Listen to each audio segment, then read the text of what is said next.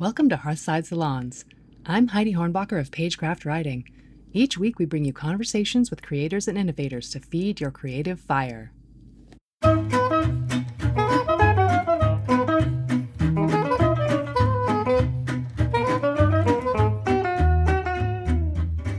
Welcome to Season 2 of Hearthside Salons. You know that idea that we should do something that scares us every day? Writer and story coach Lynn Ferguson takes it to heart. It's part of the litmus test she uses to choose her path. And she digs deeper. She knows that for all of us, finding our creative voices can be about navigating crushing self-worth issues. Today, we talk about the importance of identifying the reasons you can't do something, and the truth that, despite any planning, we really only understand our path in retrospect. She also distills the key differences between US and UK comedy, structure and teeth. In true Lynn fashion, we start with a casual nugget of wisdom, this one about Zoom backgrounds. A note to listeners, there are unbeeped swear words in this episode. I like that you've got your TARDIS blue screen behind you, so you can be anywhere. I did. You know, anywhere in space and time. Miata? Did you know Miata? No. No, I did a podcast with her right at the beginning of the pandemic, and what she taught me this thing that I didn't know, and then I was like, oh my God, I really do need to know that. Where she said that everybody's background tells a story, that it's telling the story all the time. So that when you're on Zoom, you are speaking, but you're also presenting this scene of who you are. And she said, so I wonder where you're at with that, considering you're working on other people's stories. And I was like, oh, shit. Like, it's not really about my story. I have to, like, not have a story. So I'm going to paint my doors and nobody's going to have a story. And then I can work on other people's. So that's what that's about. Lynn Ferguson, welcome to Hearthside Salons. Oh, well, thank you for asking me, Heidi Hornbacher. I'm very pleased to be here. I am so, we're kicking off season 2 tonight.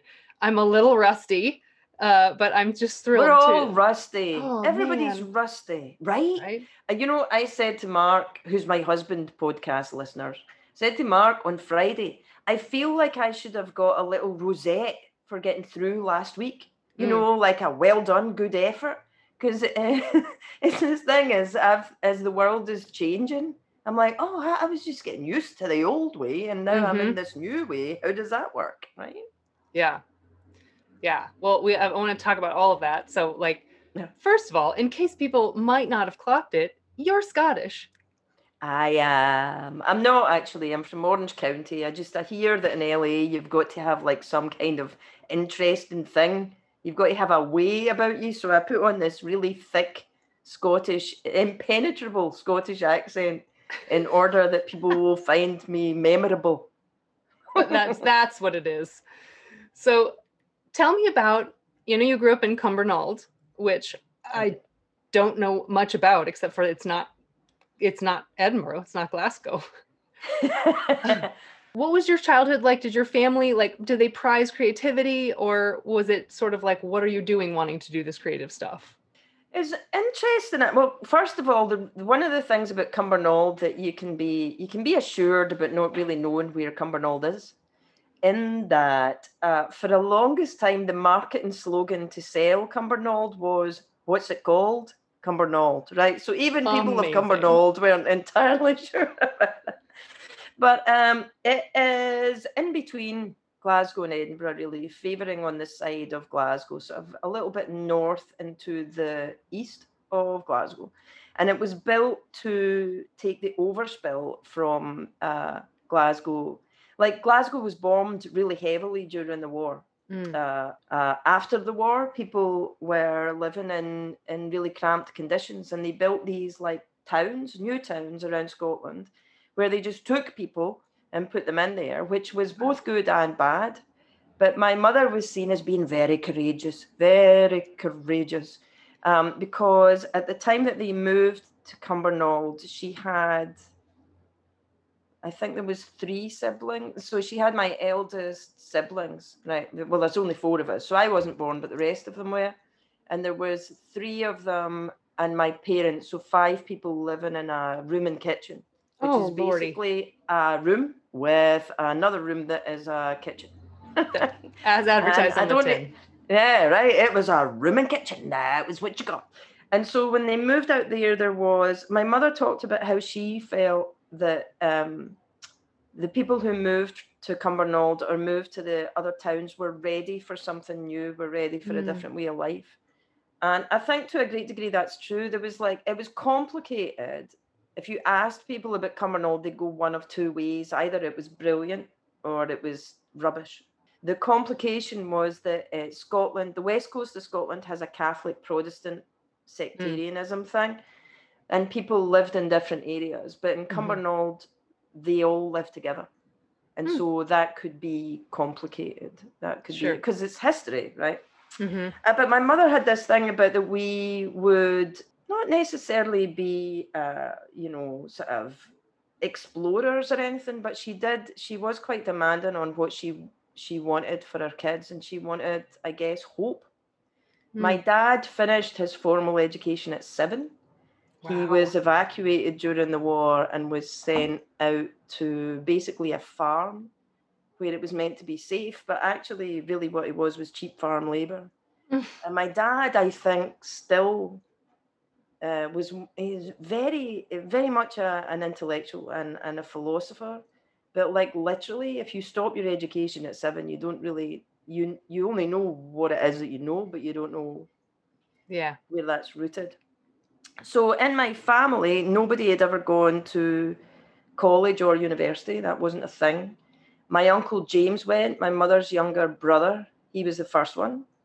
And then my mom wanted that all of us would get a college degree or a degree. And so my sister and brother both did. And then Craig came along and he wasn't for a degree. That wasn't going to happen. And he was very much into a degree of alcoholism at the time, I think. And then, so it was a little easier for me because I was younger. But then I get accepted to the Royal Scottish Academy, which nobody really understood what that was about, including me. I really wasn't sure what I wanted to do. And I only agreed to do it because my best friend, Rachel, was going. It sounds fancy. It is fancy. They only admit 20 people. There was only one of 20, and that was me. So I have got a degree in drama from the Royal Scottish Academy of Music and Drama. And I literally only went there because I went for a sausage sandwich at my friend Rachel's house, and she thought it was a good idea. And I was like, yeah, right, okay. And then I did. So there wasn't, I'd love to tell you there was some great plan in my story that I could structure it out in a way that was like, this happened because of this. But like most people's lives, we get to where we are understanding the track in retrospect, not really at the time. So, to be honest, my whole thing is chance. I have this thing where I go, yeah, well, I did this thing and it was really because I worked really hard and I did this. But what I think worked for me was just like an opportunity happened and I'd go, okay, am I a bit scared of that? Yeah, I'm a bit scared of that. Probably I should do it then, right? So at the end of drama school, there was a thing where you needed a union card, an equity card, and you couldn't get one unless a theatre gave you it or you did cabaret or something. So I actually got offered a job at the Citizens Theatre Glasgow, but they didn't have a card. So then I was like, oh, God damn it. I better do something. So then I did a comedy double act with another friend of mine. And then that went really well. And we ended up, making money. And I was like, oh, this stuff works. And then the reason really I sort of properly got into comedy was because I met a guy who's lovely, now passed, sadly, called Kim Kinney. And he was the booker at the Comedy Store in London. And he had just started doing this, producing and directing probably this live stand-up comedy show. And he said that he would give me £250 if I could do 3 minutes of stand-up on this TV show. And I was like, oh, okay, that's an interesting thing. Yeah, 3 minutes. Scare me? Yes. Yeah, no. And I was like, does it scare me? Oh, yes, it scares me. that seems to be the quota. So I did it. And then from there on in, I started doing stand-up and I earned money doing it. And so I think comedy is very much a part of everything. I don't really trust people who don't laugh, because even in the worst parts of everything, there's always something kind of funny. Mm-hmm. It's a little bit like I guess, like, I feel like laughing and crying are two different coins of exactly the same thing. And so definitely, even when I'm reading a script or working on one, I'm like, where is the dark and where is the light?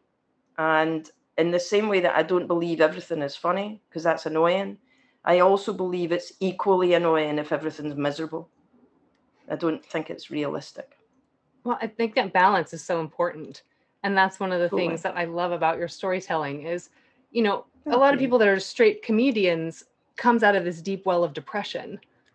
But, you know, so there's that, like, that brand of comedian or whatever, that variety. And I feel like you come out of just a balanced worldview, and, you know, there's darkness, but you're always like reaching for the human spark. And like, what's beautiful. I love that you said balanced worldview, because if you'd seen me on Twitter like half an hour ago, you'd have gone, there's nothing balanced about her at all. I was like, look at him. Look at that. He's a douchebag, and tell him to do that. Fire him.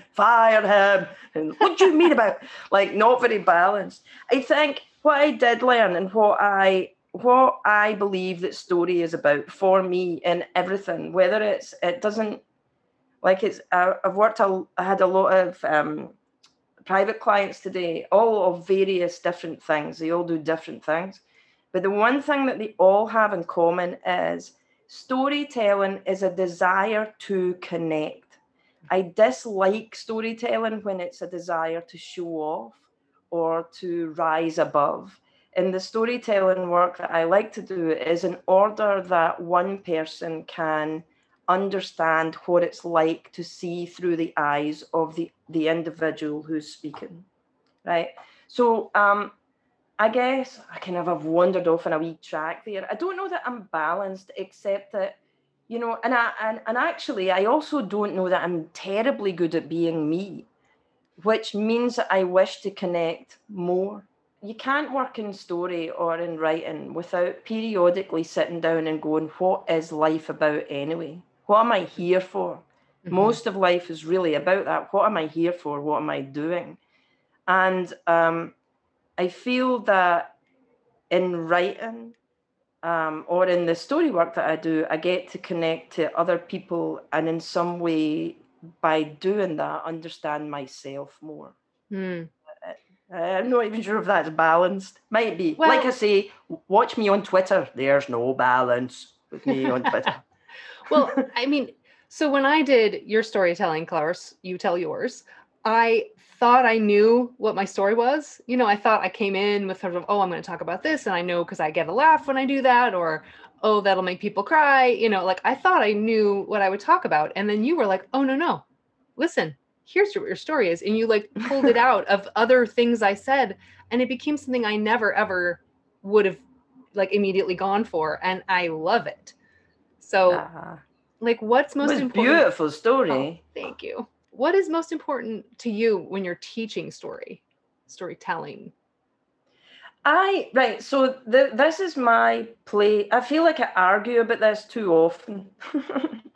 But and now I've stopped arguing. I live in my own little world of this is what I believe. Right. We are, all of us, each one of us is in our own personal narrative all the time. We exist in a place called flow, which is that today you're a success, and then in 5 minutes you're a failure.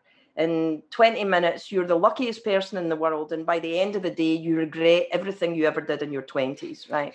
We are in a constant place of flow. When we look to do a story, we are in essence cutting a piece of this out. Like, flow is like the fabric that you would make a dress out of, or a pair of curtains, or some, you know, pillow covers or whatever. So when we make a story, right, we cut a piece out of our narrative and structure it so that it works for what we need it, right? Which is so that I believe that story is really basically a garment that you build from your narrative, and the narrative is the thing that is running all the time, right?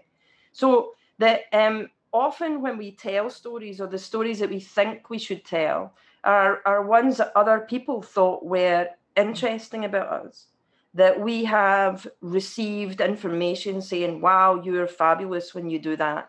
And so we start to define ourselves with this outside information. I am this, I am this, I am good at this, I am funny on this day. Well, the way that I work with story is I'm not really interested in what other people have said you are. I am much more interested in accessing flow in order that you can build the structure that you wish to build. The stuff with teaching story are actually, I generally see narrative work now, which makes me sound like a complete pretentious douchebag, but I haven't found a better way of saying it. Is I like for people, and I always, well, you know this, like when I work with people privately, it doesn't matter what I do. It doesn't matter what I'm working with them on. It doesn't matter what they want to do. They have to do 2 90-minute sessions with me before we work on any structure so that we can access flow. And then the bit that I'm interested in that they come with is like, what do you want this for? So sometimes people will come and they'll say, I need to write a book. And you're like, okay. And so let's go to the thing. No, I can't go to the thing. I don't want to go to the flow. I've got to write my book first. You're like, that's great. It's lovely. I'm sure it'll be a lovely book, right? Be a lovely book that will impress somebody that you don't see anymore, who's made you think you're not that good enough and you probably shouldn't be a writer anyway. So let's let go of the book thing and go for the flow, and then you can write a book, and or if whatever it is that you really want to write anyway. Does that make sense? I've gone into my own flow. I love it. And like the analogy of the cutting out of the piece of the fabric and making a garment also says to me, it's something that you're trying on about yourself and that you can take off. Totally. And you know, it's totally that. Yeah. You can arrange it in a different way. But it's also, it's absurd, right? And writing, like there's a lot of snobbery in the sense that if you write, say you write an essay, then you could never write a movie. You're like, well, why? Like when I was in Britain, the kind of stuff that I would write was, I have been really fortunate. If I look at the pattern of my life, I'm like, God, I really am a lucky bastard, you know? So I go into things really by this, like this thing of, does it feel interesting? Yes. Does it scare me? Yeah, it does. Right. That's the key to the door for me. Because it means that there's something that I want to see. But when I was there, I trained as an actor. I then went into cabaret. Then I did stand-up. Then I didn't really start properly writing until I was 30. And that was only because someone had literally bought and produced, they wanted an hour stand-up show in Edinburgh. I was getting paid to do it. They put up all the money. It was like a whole hoo-ha thing. And when it came down to it, I couldn't write an hour. I was like, God, this is really it's just repeated rhythm. So I wrote a play, and then they forgave me for writing a play, and then a solo play. And then the play got made into a TV thing. And then because it got made into a TV thing, then I wrote a sitcom. Then I wrote some more plays. Then I wrote some afternoon plays. Then I wrote a little film. Like the thing that is, when you understand that flow is underneath the garments, that's the fabric, then it shows the absurdity of, like, when I came over here, I was writing on the Late Late Show, so I was a joke writer, and then I met people who were professional joke writers, and I'm like, wow, is that a thing? I mean, can you just do that? And then, but while I was writing for them, I was also writing for Pixar, which are not joke writers. They write jokes, but they have a totally different rhythm. Like animation is a completely different zone. I think that because ultimately, when it comes down to it, the commercialism of writing means that you must make a delivery of something. That it's all very well to make a wonderful design for your fashion. Like, I'm going to make this lovely coat, But in the end, the people are going to buy the coat or that want the coat need to know that it will sell. And therefore, in writing terms, often they will dictate saying, well, if I'm going to buy a coat, I only want it made by somebody who makes coats all the time. Mm-hmm. The writer themselves does not need to do that. They have to understand that the discipline is connecting to their voice and maintaining a discipline when it comes to the structure of the garment that they're making. So, for example, if you're making a short film, don't mess about with anything that takes up time. Everything is like time. You want plot, character, gag if you're making it funny. It needs sitcom, plot, gag, character, every line, no messing about. No matter whether you might want to make it about lovely flowers, plot, gag, character, right? And that is exactly the same as saying, I want to make myself a lovely jacket, but I've decided because of fashion, I want to make 3 arms in a jacket, right? It's the same when it comes to the structuring of story. Know your pattern, understand what it is that you're making, but underneath it all is always flow. Mm-hmm. One of the things I got from you was that the plateaus and the eddies concept of just like you're telling a story and then there's a place, there's a through line, but there's a place where you sort of pause and you give some detail over here and then you go back into the flow and then you pause and you have a breather and you talk. And I thought that was such a lovely way to talk about what details to magnify and what details to breeze past. Thank you. Well, I think it's like if you go for a walk with someone, right, you have a choice, right? So you say you're going on a hike with your friend. You're like, well, I'm going to go on a hike up this canyon. And I want to walk really fast because I've heard that fast walking is really good for the cardio. So I'm fast walking with my friend. So then you walk and you walk fast, but your friend might not walk as fast as you or not particularly want to walk fast. If you're with a friend, you will have a point where you'll stop and go, you okay? Let's take a breather. Here, you and me, let's walk on this thing together. And then you walk again, right? When you place a plateau, when you do a little place, like it allows the person hearing the story to join in. It is like a connection point where you go like, I'm not just telling this story because I need to get it off my chest. I've done all of this thing. I'm in my flow. I've got a big flow going on and I'm totally structured to the max, but I don't really care about you. The areas of plateau are places where you let the listener or the viewer in. For example, sometimes if you're doing something, like when you're doing a story on your own, if you're delivering your own story, it's slightly different in terms of where those plateaus need to be, like those connection spots. But like, again, in sitcom, there will be somebody who says probably in the first half page of sitcom, oh my God, I can't believe your parents are visiting again, right? Or, oh my God, are you going for that interview today? Like in the first half page, there is a plateau point where it says, come in, I'm telling you, you watching this is what this episode is. Are we good? Right? And then they'll be placed. But so for something like sitcom, it's structured fairly rigidly where the places of connection are.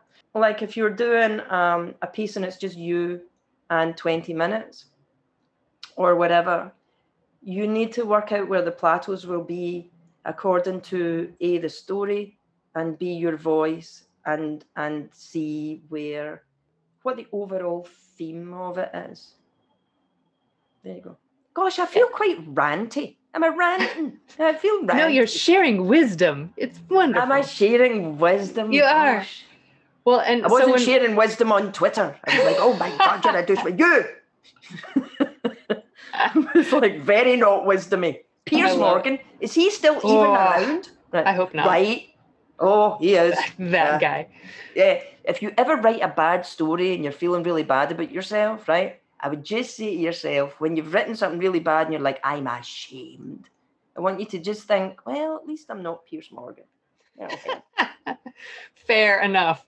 Well, you and I initially, one of our initial connection points was Duran Duran, because they featured in my story that I told in your workshop. And And then you made Love, Life, Death, and Duran Duran at the Edinburgh that you took to Edinburgh Fringe. That's right. God, yeah. Do you have any further Duran Duran stories I need to know about?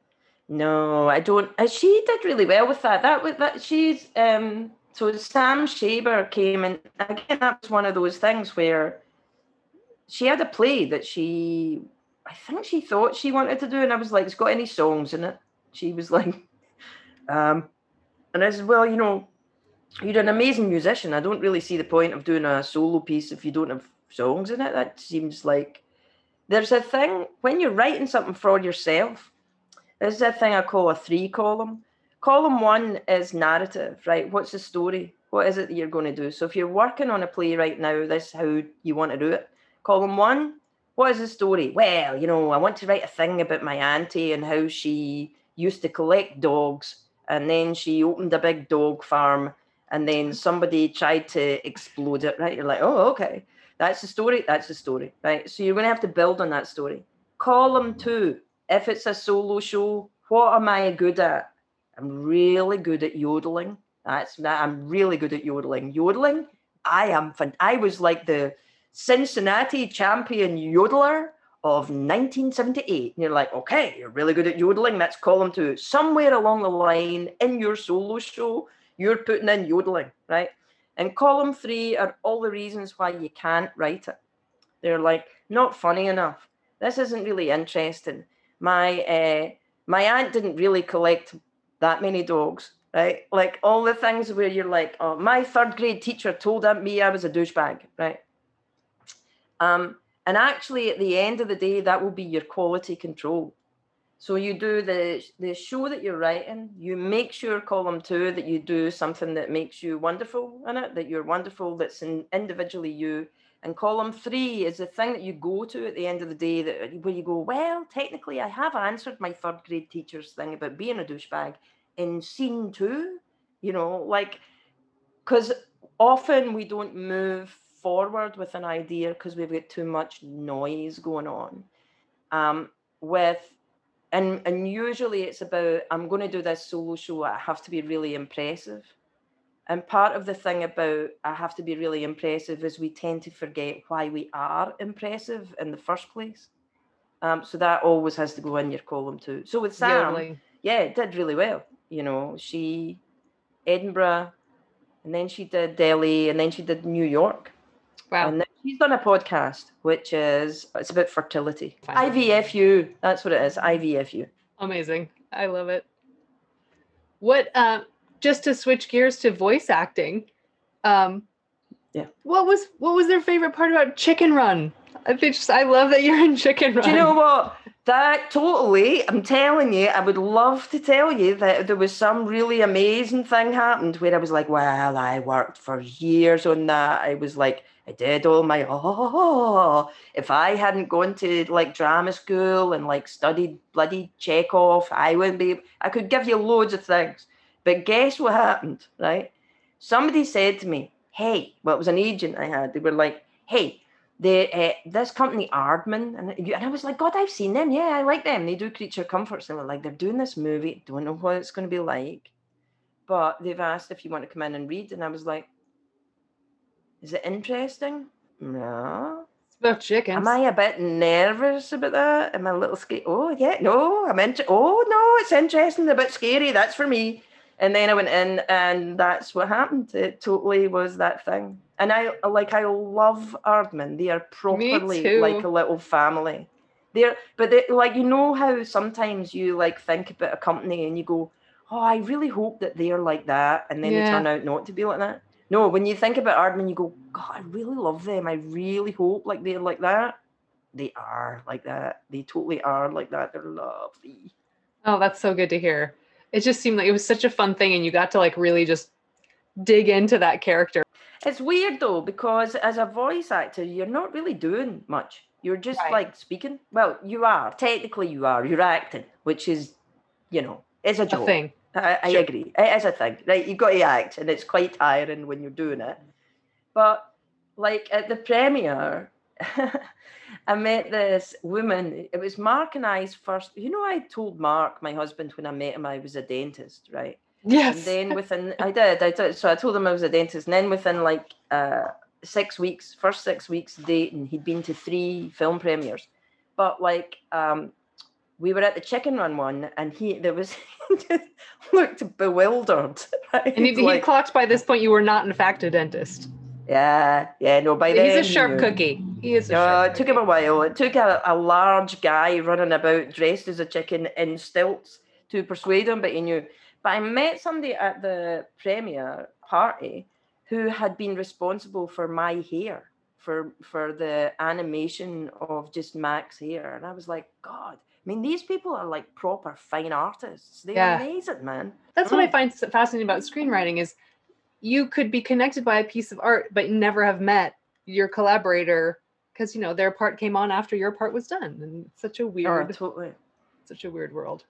It is team playing, and it's interesting because in the nature of writing, a lot of it is, for a lot of people, including myself, is navigating crushing self-worth issues that come when you're trying to make anything. Right. That's why I say whenever you're doing something, column 3 it, because it is a team thing. But when you're in the process of doing it, it can feel so incredibly solitary. You know. Well, I had written down talking to you tonight about story, and the importance of connection is specifically to combat loneliness and isolation. Absolutely.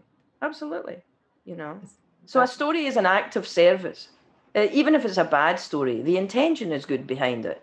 Unless, of course, you're a douchebag. Unless, of course, like when Piers Morgan tells a story, you just know it's not like got good intention. But no offense, Piers Morgan. All offense, Piers Morgan.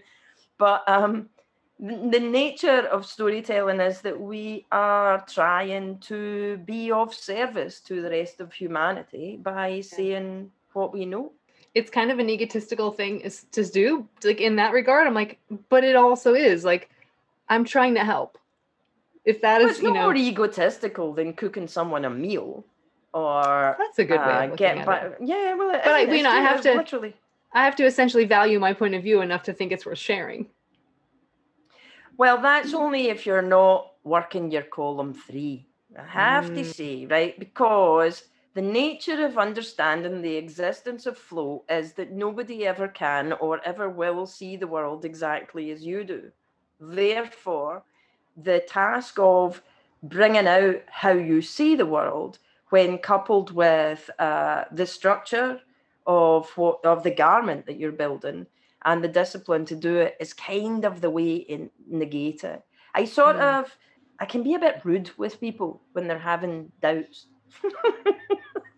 Like with clients, I'm like, well, shit, or get off the pot. Do you know, either you've got something to say. If you're not going to write because you've got nothing to say, then frankly, don't say anything at all, verbally at all, or even like physically for the next day, and see how that works for you. Because we're transmitting all the time. This is like, there's one thing saying I'm insecure.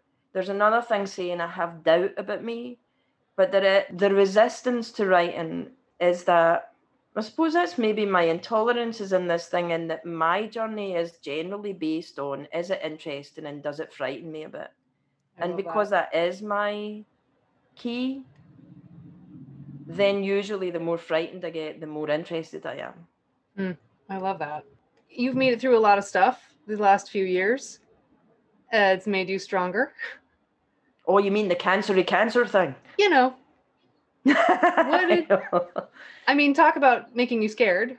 Not that you had a choice, you know, in choosing it, but how are you? I'm totally fine. I'm fine. No, it's fine. I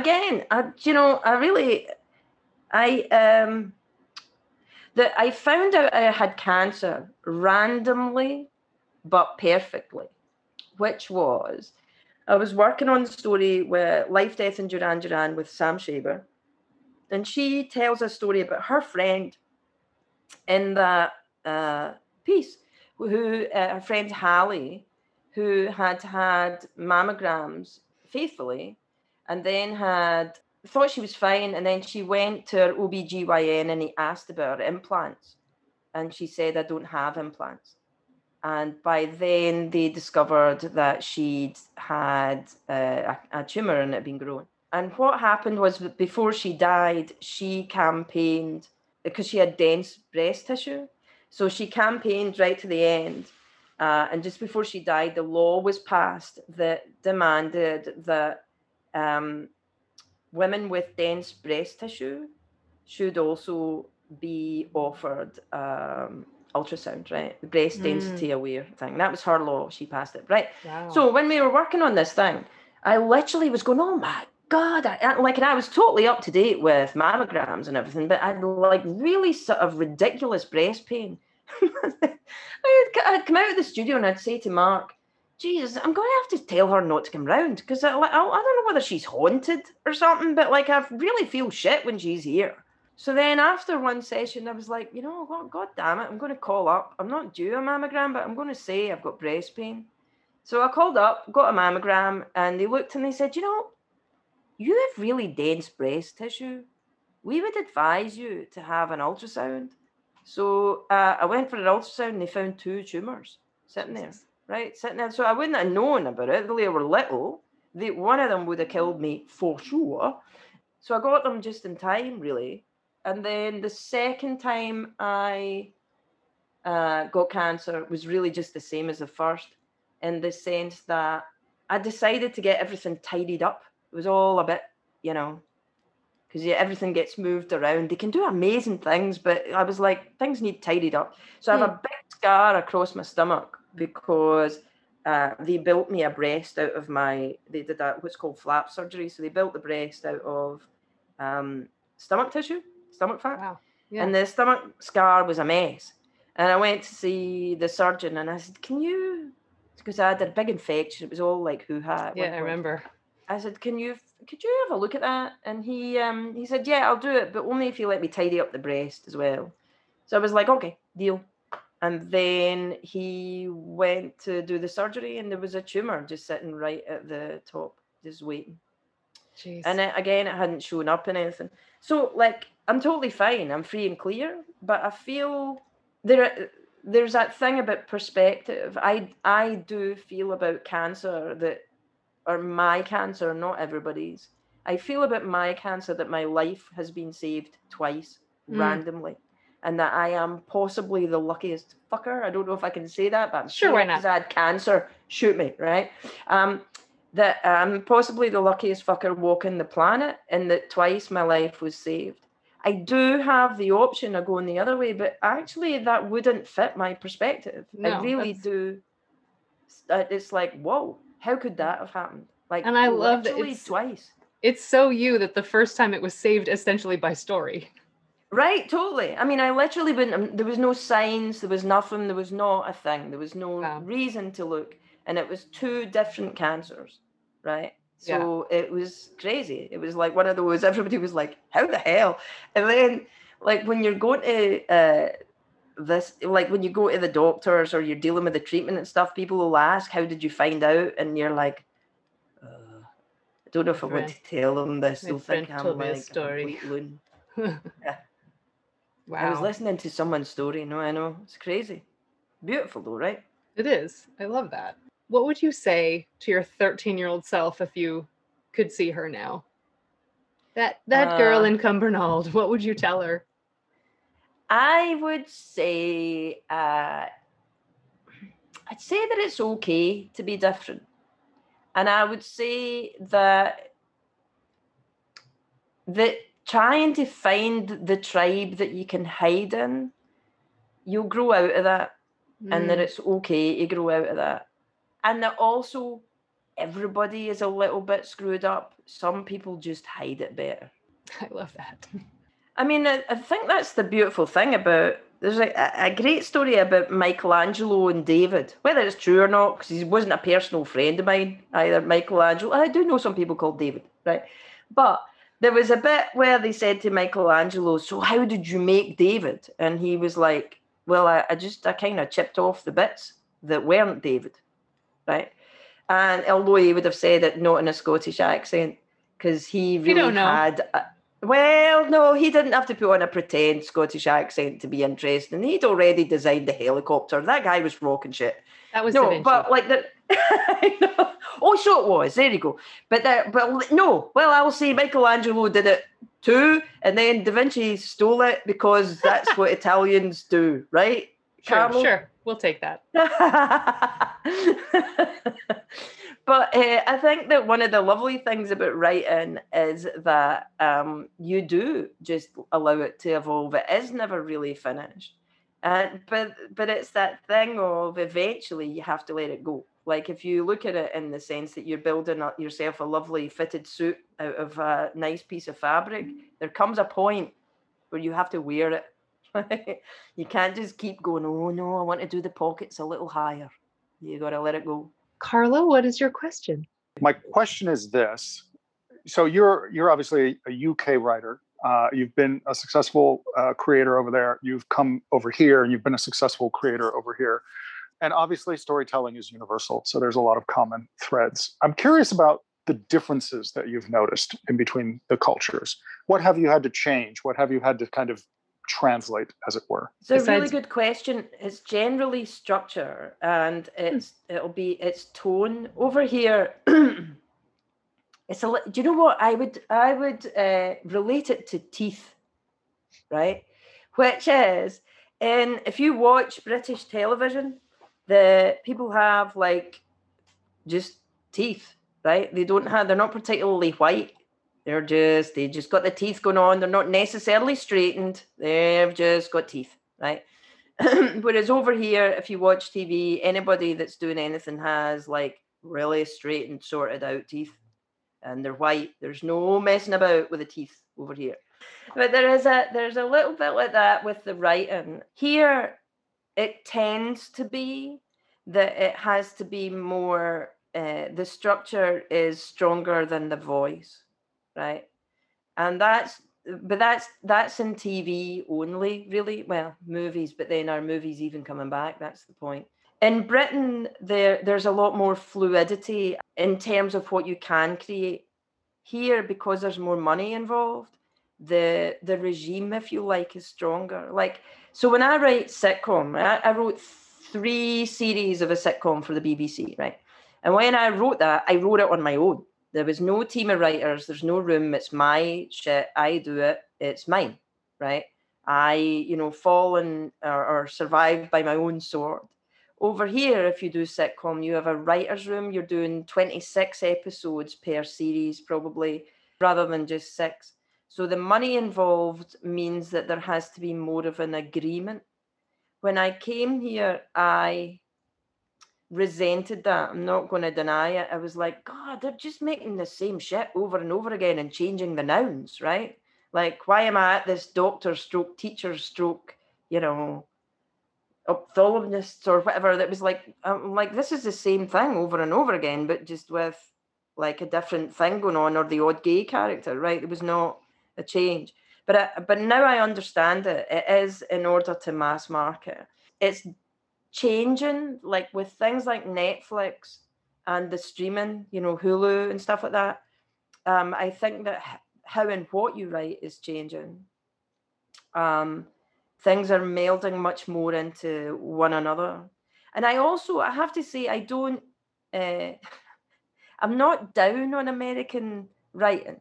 I like it. I think that there's a glossiness that, like, if you can write sitcom like that, like those guys, or it's like really impressive. But they're kind of the polar opposite to your French film, where nothing really happens. Do you know what I mean? Where you just go, right, this is going to be like a lovely thing where there's lovely people looking meaningful, and at the end of it, I'll not be much clearer on the world, right? Over here, there's a rhythm to it. In the UK, I feel like they take more risks in terms of newcomers, or certainly used to. Mm-hmm. Like literally that I got a sitcom on the back of writing a play. I don't know that wouldn't really happen here. No, whereas in the UK, it does happen. Yeah, looking at something like I May Destroy You or Fleabag, which was from a play, and those are amazing. And even, Afterlife, Ricky Gervais is like, that's a very differently rhythmed story that would be a very hard sell over here. Don't get me wrong. In Britain, there's an issue with selling too. There is a different rhythm here and a different expectation. Over in Britain, people want their American type sitcoms done by Americans. And the British sitcoms are not as structured, not as here's for your ad breaks. Even to the degree that if you look at the BBC, they don't have ads.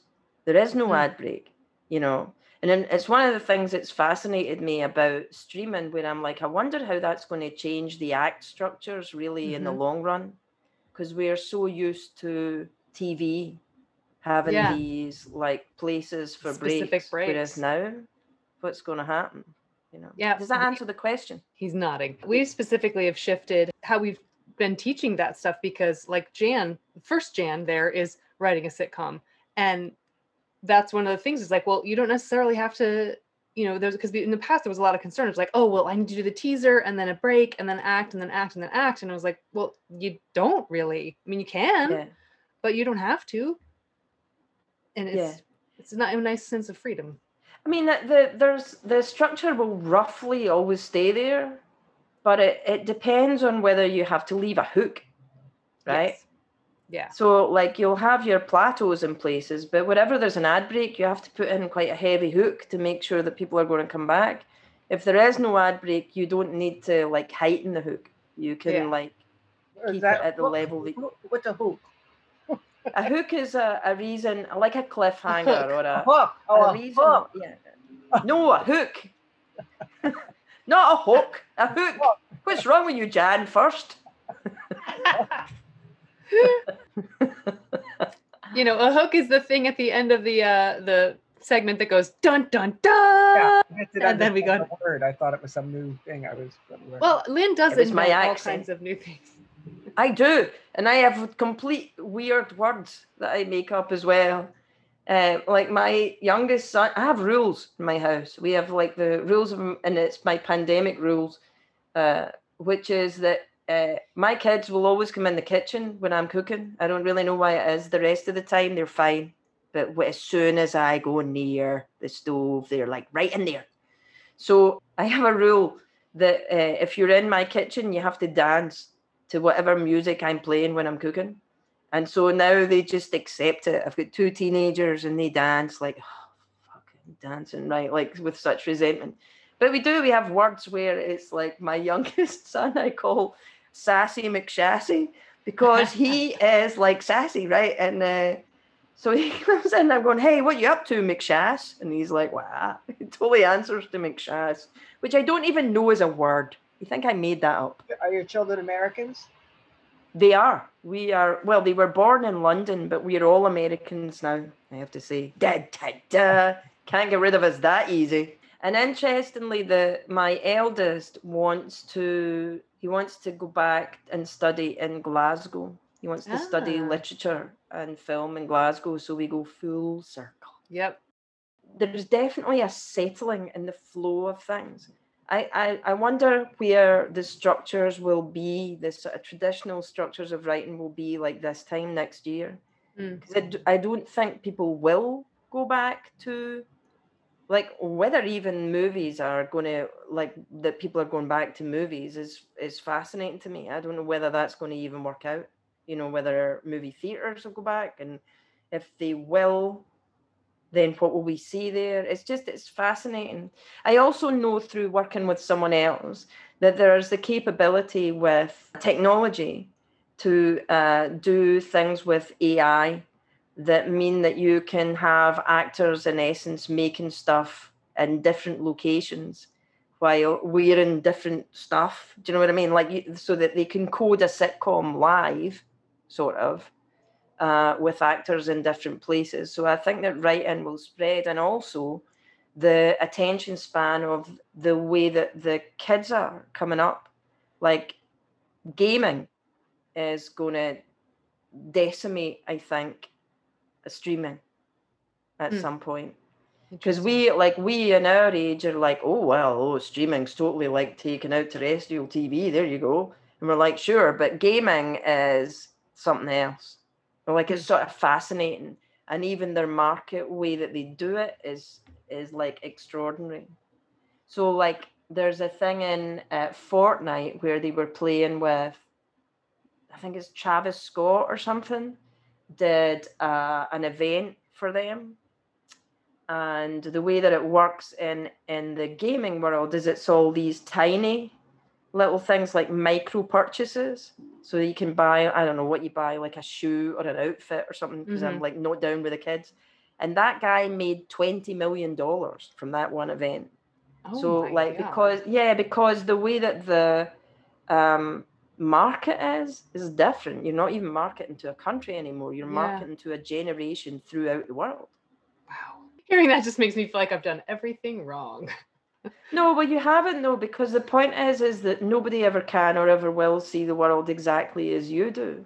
The assumption that if you're not on this, it's like, I totally get it, because I go, oh, well, I'm not on that train. It should have been on that train that didn't exist 5 years ago. How did I not know? Like, but it's where I think this thing about, well, you know, is it interesting? Yes. Does it scare me? Oh, yes. That's quite a good footpath in the sense that you don't have to be threatened by something new. You can choose to be inspired by it, you know?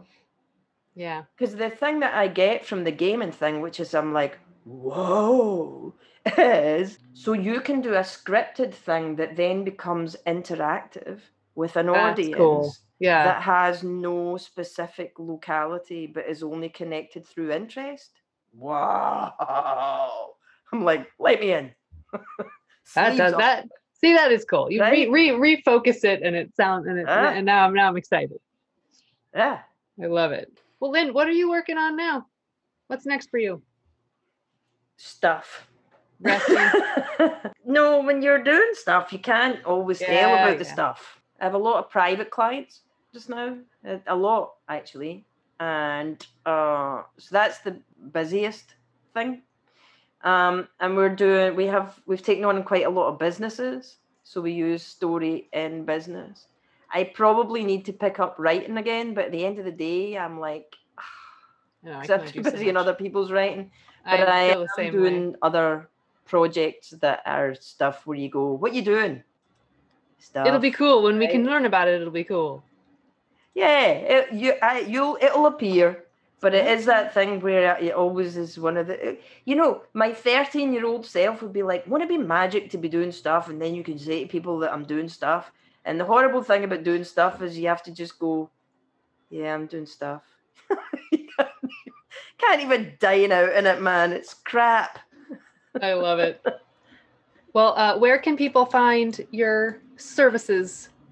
They can find me always at youtellyours.com. I'm always there. I'm always there in some form or another. And if I'm not there, somebody else is there. Or I'm Lynn Fergie on Twitter. You can come and talk to me about Piers Morgan. Unless you're Piers Morgan, in which case don't. This just popped in my head. How do you feel about people doing Scottish accents? Like Americans, when they try to do a Scottish accent, because everyone thinks they can do a Scottish accent. I know. You know, if you do, if you say Space Ghetto, so Space Ghetto in an American accent, then in an American accent, that's how you say Spice Girl in a Scottish accent. Oh, that's right. Spice Girl. Yeah. There you go. We do it out of love. Yeah. Yeah, sometimes. Depends on the people, Heidi. Depends on the people. Does. It always depends on the point of view, doesn't it? Absolutely. All right. Well, I want to thank you for hanging out with us, Lynn. It's been so lovely to see you. Thank you for asking me. Thank you. Love you. Bye. Bye. Next time on Hearthside Salons, filmmaker and costume designer Samantha Pistana Markey grew up with a passion for texture and story. Their new autobiographical short film, I'm Not Okay, deals with the complex relationships between mothers and daughters, as well as first love between two queer high school students. Special thanks to our graphic and sonic designer, Joel Harris. Our theme music is by Lachey Swing.